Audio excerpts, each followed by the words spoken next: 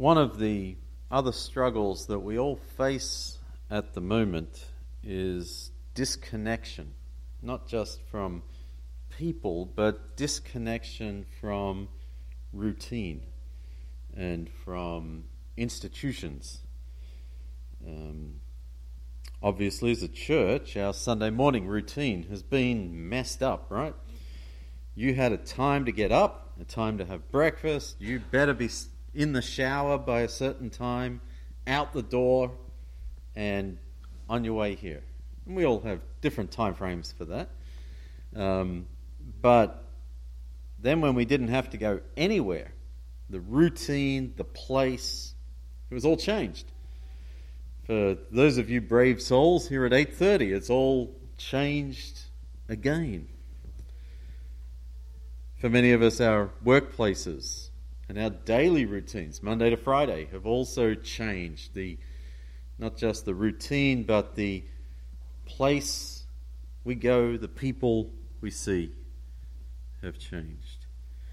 Maybe it's something like the time that you go on family vacation, or the place you go for family vacation every year. You can't do that this year. And I think, obviously, nowhere do we see this lack of stability any more than we do in the current conversations about what to do about school restarting and schools reopening. And we have what Rochester City was going to be in person, and then it's not in person, and everybody's scrambling for what to do. And I know Greece is a hybrid model of half the class on Monday and Thursday and the other half on Tuesday and Friday, and every town kind of doing their own thing. And so it's for parents that are used to shooing the kids out the door to school, and the kids on that routine are catching the bus and whatever that might look like. Now there's not even that for the foreseeable future. And so it seems like when you say, well, there must be a solution to this, at least in the schools it seems there's no good solution, right? I mean, you don't go to school, which hopefully minimizes risk of catching a virus, but you stay home, and now there's all sorts of other childcare complications and learning complications that just doesn't seem like a good solution. And so in all these areas of our lives, it can feel like we're adrift. And that's the word that I'm using for this sermon series over the next month. Today, I'm mostly going to be setting the scene, not delving deep into the text, because I want to draw our connection between our feeling of being adrift and the experience of the Jews in Babylonian captivity. I think there's a lot that we can learn from them. The vast majority of the Old Testament, if you sort of summarize the whole thing, concerns the people of God, the children of Israel, finding anchors, finding stability in their land, cementing their relationship with God. And so they're on this quest to find security, to find stability. And over time, Israel, sure enough, grows from one man and his wife, Abraham and Sarah. And it grows from Abraham and Sarah wandering around the promised land with just living as nomads, taking their herds to wherever the next green grass is. From that beginning to becoming a nation, a significant nation, established in the land with a king, with a city, Jerusalem, with a glorious temple that people could admire, and with the respect, maybe not the admiration, maybe people didn't like them, but at least with the respect of their neighboring nations round about.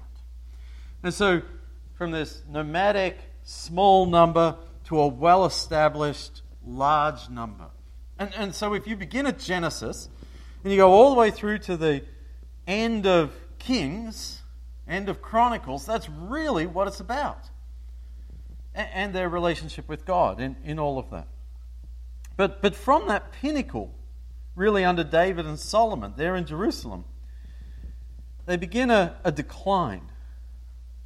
A political, an economic, a military decline as their power erodes. And their power erodes, we're told, because they stopped worshipping God, because they began worshipping idols. And so, even in their decline, however, they still have the land, they still have the city, and they still have God's law. Three things on which they can sort of identify. Three anchors that they can come back to when times are rough.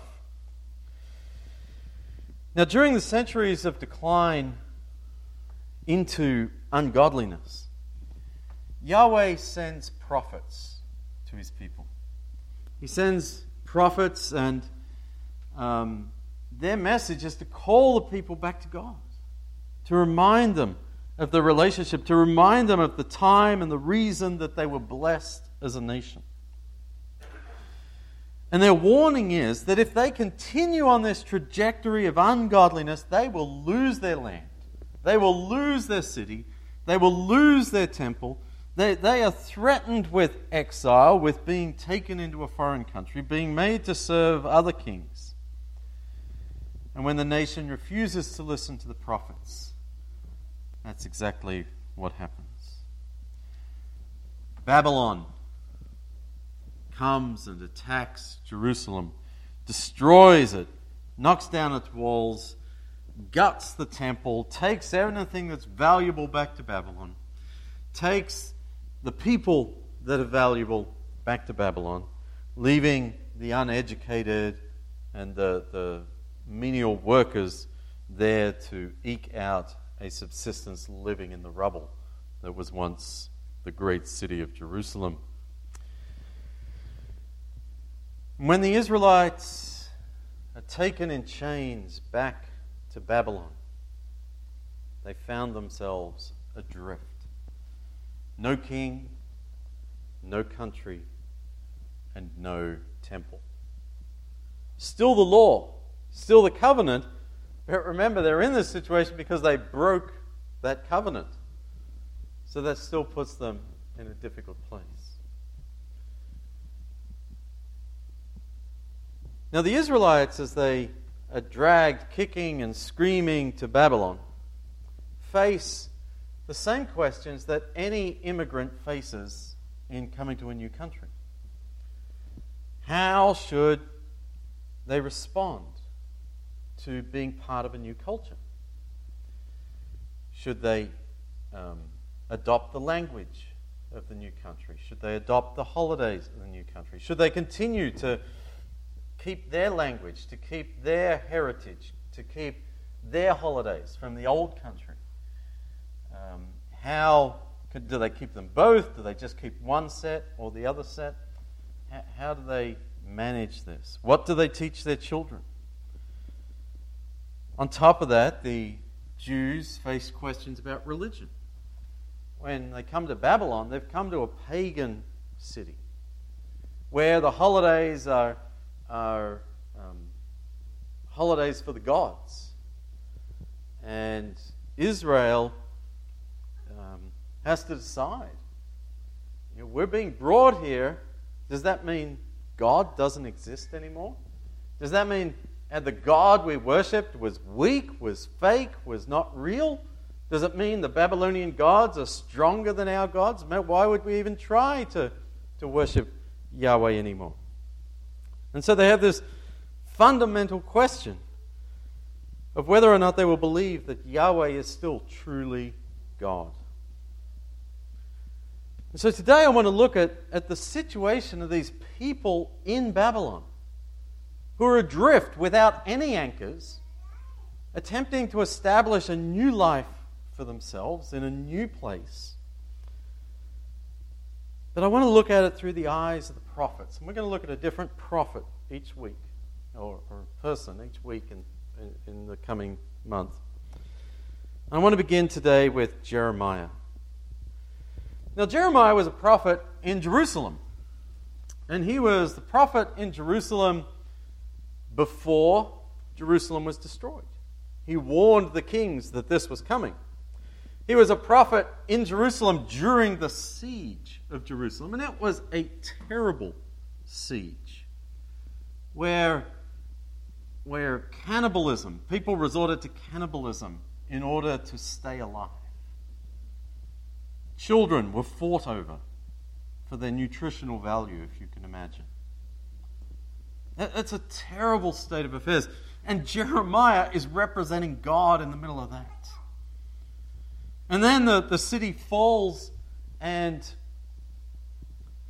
the elite, the educated, are taken to Babylon, and Jeremiah remains in the ruins of Jerusalem. And you think, oh, well, these people are leaderless. Now they'll surely listen to Jeremiah. And in fact, they do at one point come to Jeremiah and say, Jeremiah, what should we do? And he says, we'll do whatever you tell us. He says, stay in Jerusalem. Stay here. God can rebuild. God can care and protect for us. They're like, well, we know what we said about doing whatever you told us, but we're going to go to Egypt and we're going to kidnap you and take you with us. And so then Jeremiah is in Egypt and he continues to prophesy from Egypt. It's a long prophetic career. And it's one that at every turn, Jeremiah failed. Nobody listened to him. Nothing changed. But he was consistent with his message, consistent with his ministry, consistent with his relationship and trust in God. Mostly he was doom and gloom. He would say, bad things are going to happen because you're doing bad things. He pointed out sin. He made enemies. He predicted destruction. He received physical persecution. But he never gave up speaking for God. So I want to go back to those Jews living in Babylon. They face this great dilemma that, as I said, really all immigrants face, but maybe particularly for them in regards to religion. The first option they had was that they could simply assimilate into Babylonian culture. They could decide to dress as Babylonians. They could learn the language and speak as Babylonians. They could celebrate Babylonian holidays. They could marry Babylonians, and perhaps over time they or their children would come to be thought of as Babylonians. And that is probably the path of least resistance. So certainly a great temptation there. Or they could take the second option. They could withdraw. Instead of assimilating, they could separate. And they could withdraw into their own holy huddle and maintain their unique worship. They could maintain their cultural values, their language, their dress, just encourage one another with their customs and their own holidays. They could make it obvious that they disapproved of everything that was happening out there in pagan Babylonian culture and society. And they could spend their Sabbaths coming around talking about the good old days, longing for Jerusalem, longing for the temple. Two options. Now, there's no point God really speaking to those that assimilate. They're kind of hard to identify. They're not part of the community. They're off doing their own thing. But for those who have withdrawn to their holy huddle, God can send them a message. And He does, through Jeremiah. You may not know it, but Jeremiah is the longest book in the Old Testament. Not the most chapters. Psalm, of course, has 150. But it has the most words. And one of the things that ancient literature did, and you see this sometimes in psalms or poems, but we see it in the book of Revelation of Jeremiah as a whole, is that they put their most important message in the middle. And so it's like the first half of the book builds up to this point, and then the last half of the message can be like a so what, or I told you so, or what are you going to do about it kind of thing. And we find in the middle of Jeremiah a passage, a section that is unlike the rest of the book. While Jeremiah typically was a doom and gloom kind of guy in his message, warning against destruction, here in the middle of Jeremiah, there is a few chapters of hope. And it's the center of the book and ultimately the center of his message.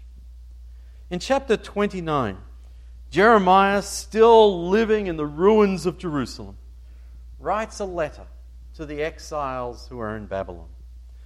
And here is the message that God gave him for these displaced people.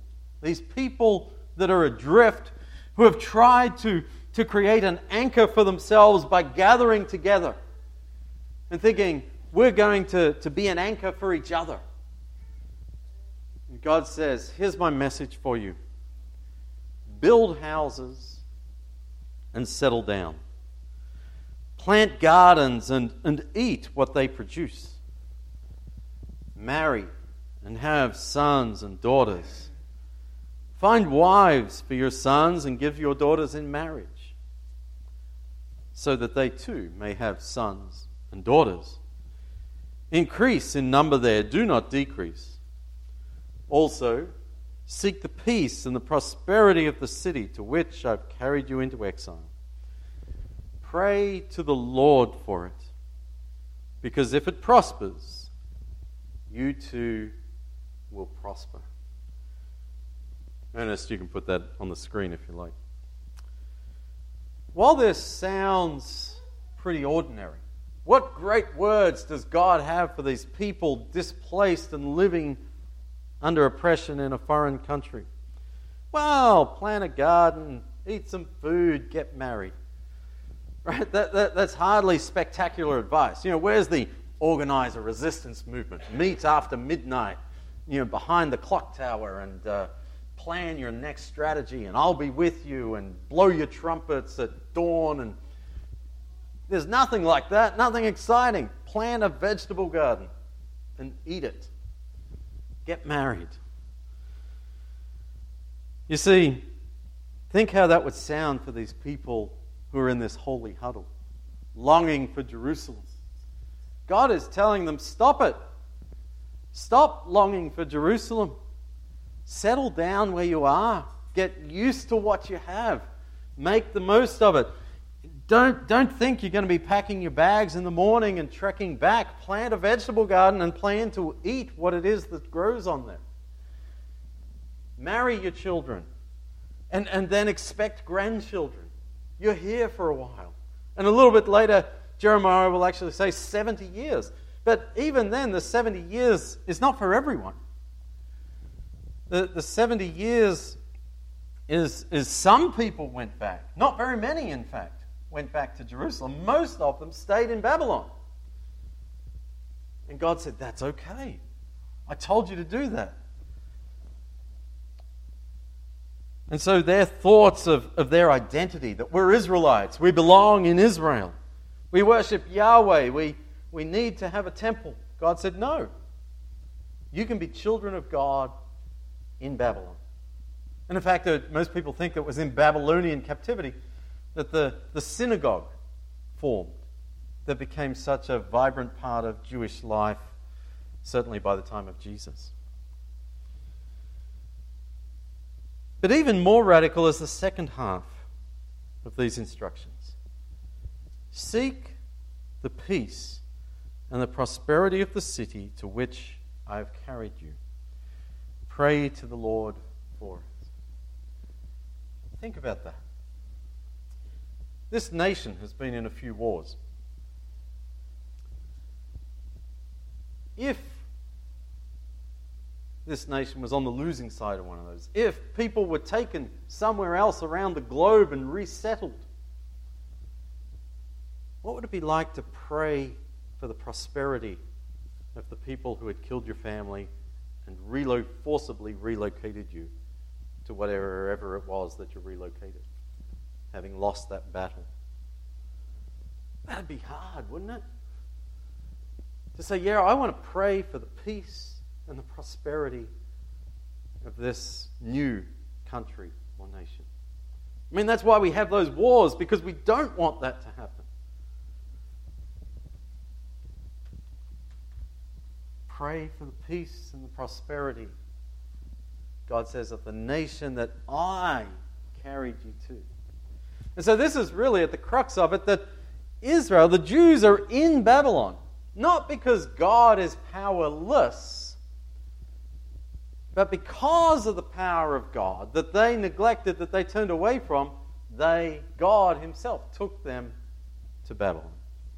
And now that they're there, pray for the peace and the prosperity of the city to which I have carried you. Surely the community thought that Babylon doesn't deserve any peace or prosperity. But God says their peace and prosperity, your peace and prosperity is tied to theirs. So pray for it.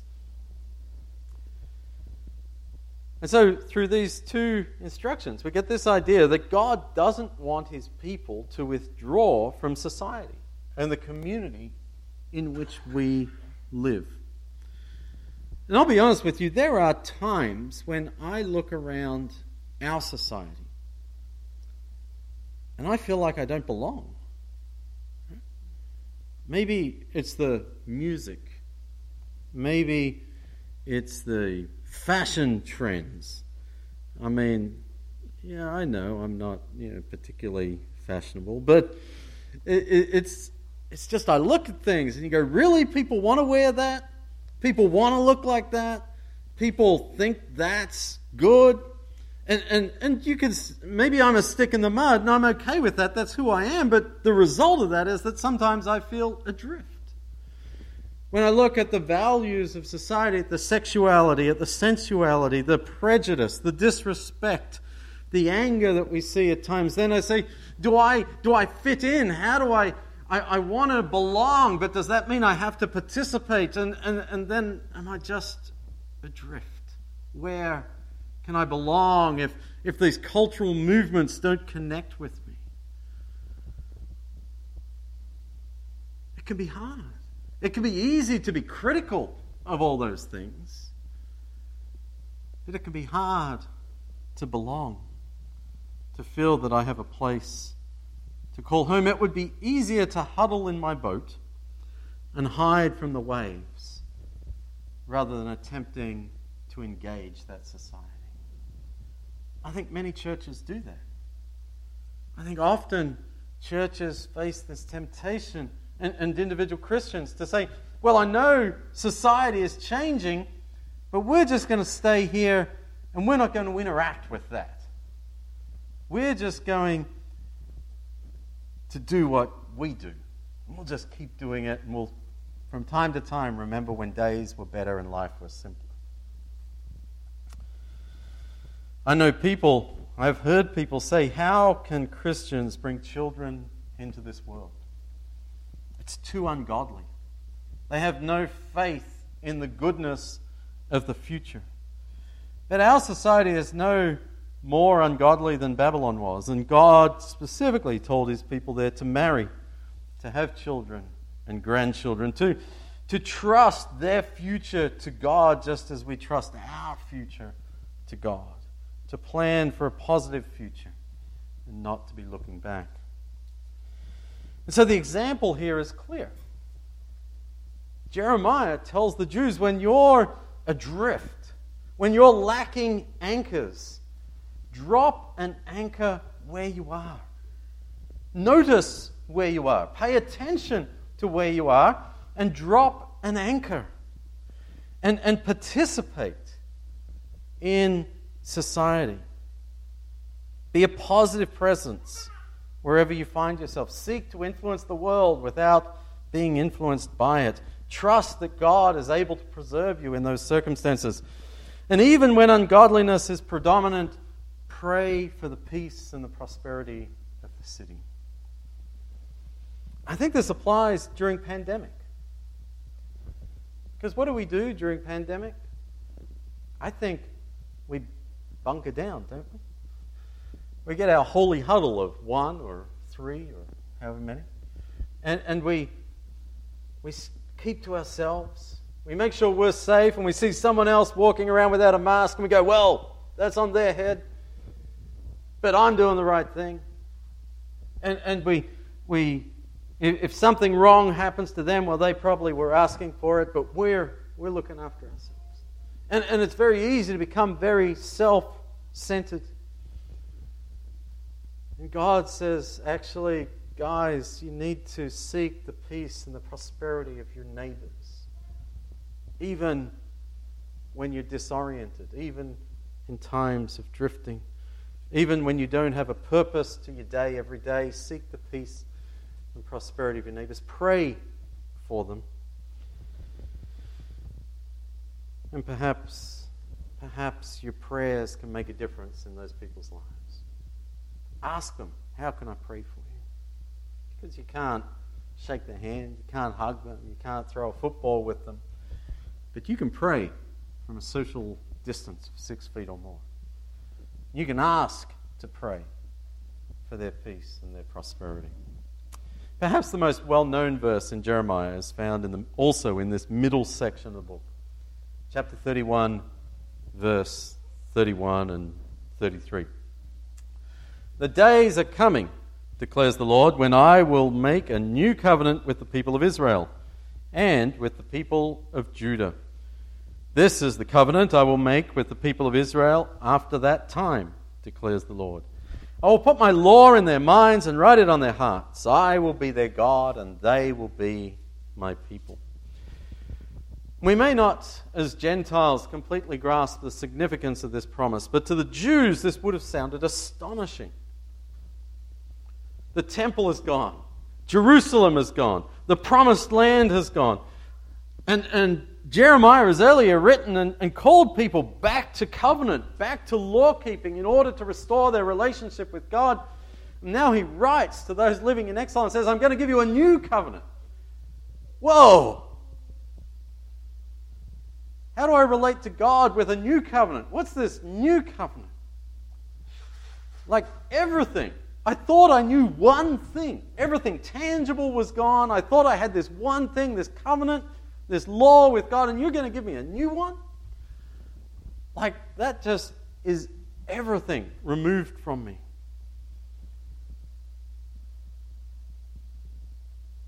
And that's tough. That's a big adjustment. But God says it's going to be a better one. The future of the Jews, of the Jewish nation, isn't in better law-keeping, but it's through loving God. It isn't through having the law and the keeping of the law imposed upon them. It's through responding to God, wanting to be like God, having His law, having His values written in their hearts, on their hearts and in their minds. That God says, I want relationship with you. I want you to keep the law because you love me, and I will be your God and you will be my people. That's a new way of looking at it. Although I would suggest that it's actually the first way of looking at it. But for these people, it's a new way of looking at it. And I think, again, this is something that we can get, somewhere that we can get caught out. If our focus is on restoring things rather than on relationship with God. And we've fallen into that same trap as these exiled Jews. If during a pandemic we say we want to restore, our focus, our goal, our attention has to be on restoring worship at the building. Has to be on restoring corporate singing. And we put all of our energies into restoring what's familiar and what we miss and what was valuable to us. And we're neglecting our relationship with God. If we don't have new ways of relating to God at the end of this pandemic, and all we come out the other side and we go, oh, everything is restored the way that it used to be. I think we've missed the point. that God's covenant is written on our hearts and on our minds. But maybe we were focused on something else. We're going to take the Lord's Supper in a moment. I don't want to steal the thunder of that talk, but it's significant that the final meal, at that final meal, Jesus told his disciples, "This is the cup of the new covenant in my blood." Jesus in that moment was pointing back to Jeremiah 31:31. And what he was saying to his people there, his disciples gathered around the table, is your exile is over. You no longer need to drift. I am your anchor. Enter into relationship with God through me. Love your neighbor as I have loved. Jesus brings peace and prosperity to the world. He says, likewise, you go make the world a better place. Write this. Write me and all I've done for you in your mind and on your heart. This is a new covenant. And so as we navigate through uncertain times, make a commitment not to retreat into a critical spirit of pointing out the wrongs of those around us. And don't despair that God is still in control. Instead, commit to spending time with God. Pray, not just for yourself and those in your immediate circle. Expand your circle. Pray for the peace and the prosperity of your city, of your neighbors, of your suburb, of your town. And in this way, we live up to our mission as people of God. Yes, we're adrift. Yes, we're in unfamiliar territory. But God gives us an anchor. He is our anchor. We're going to take the Lord's Supper now.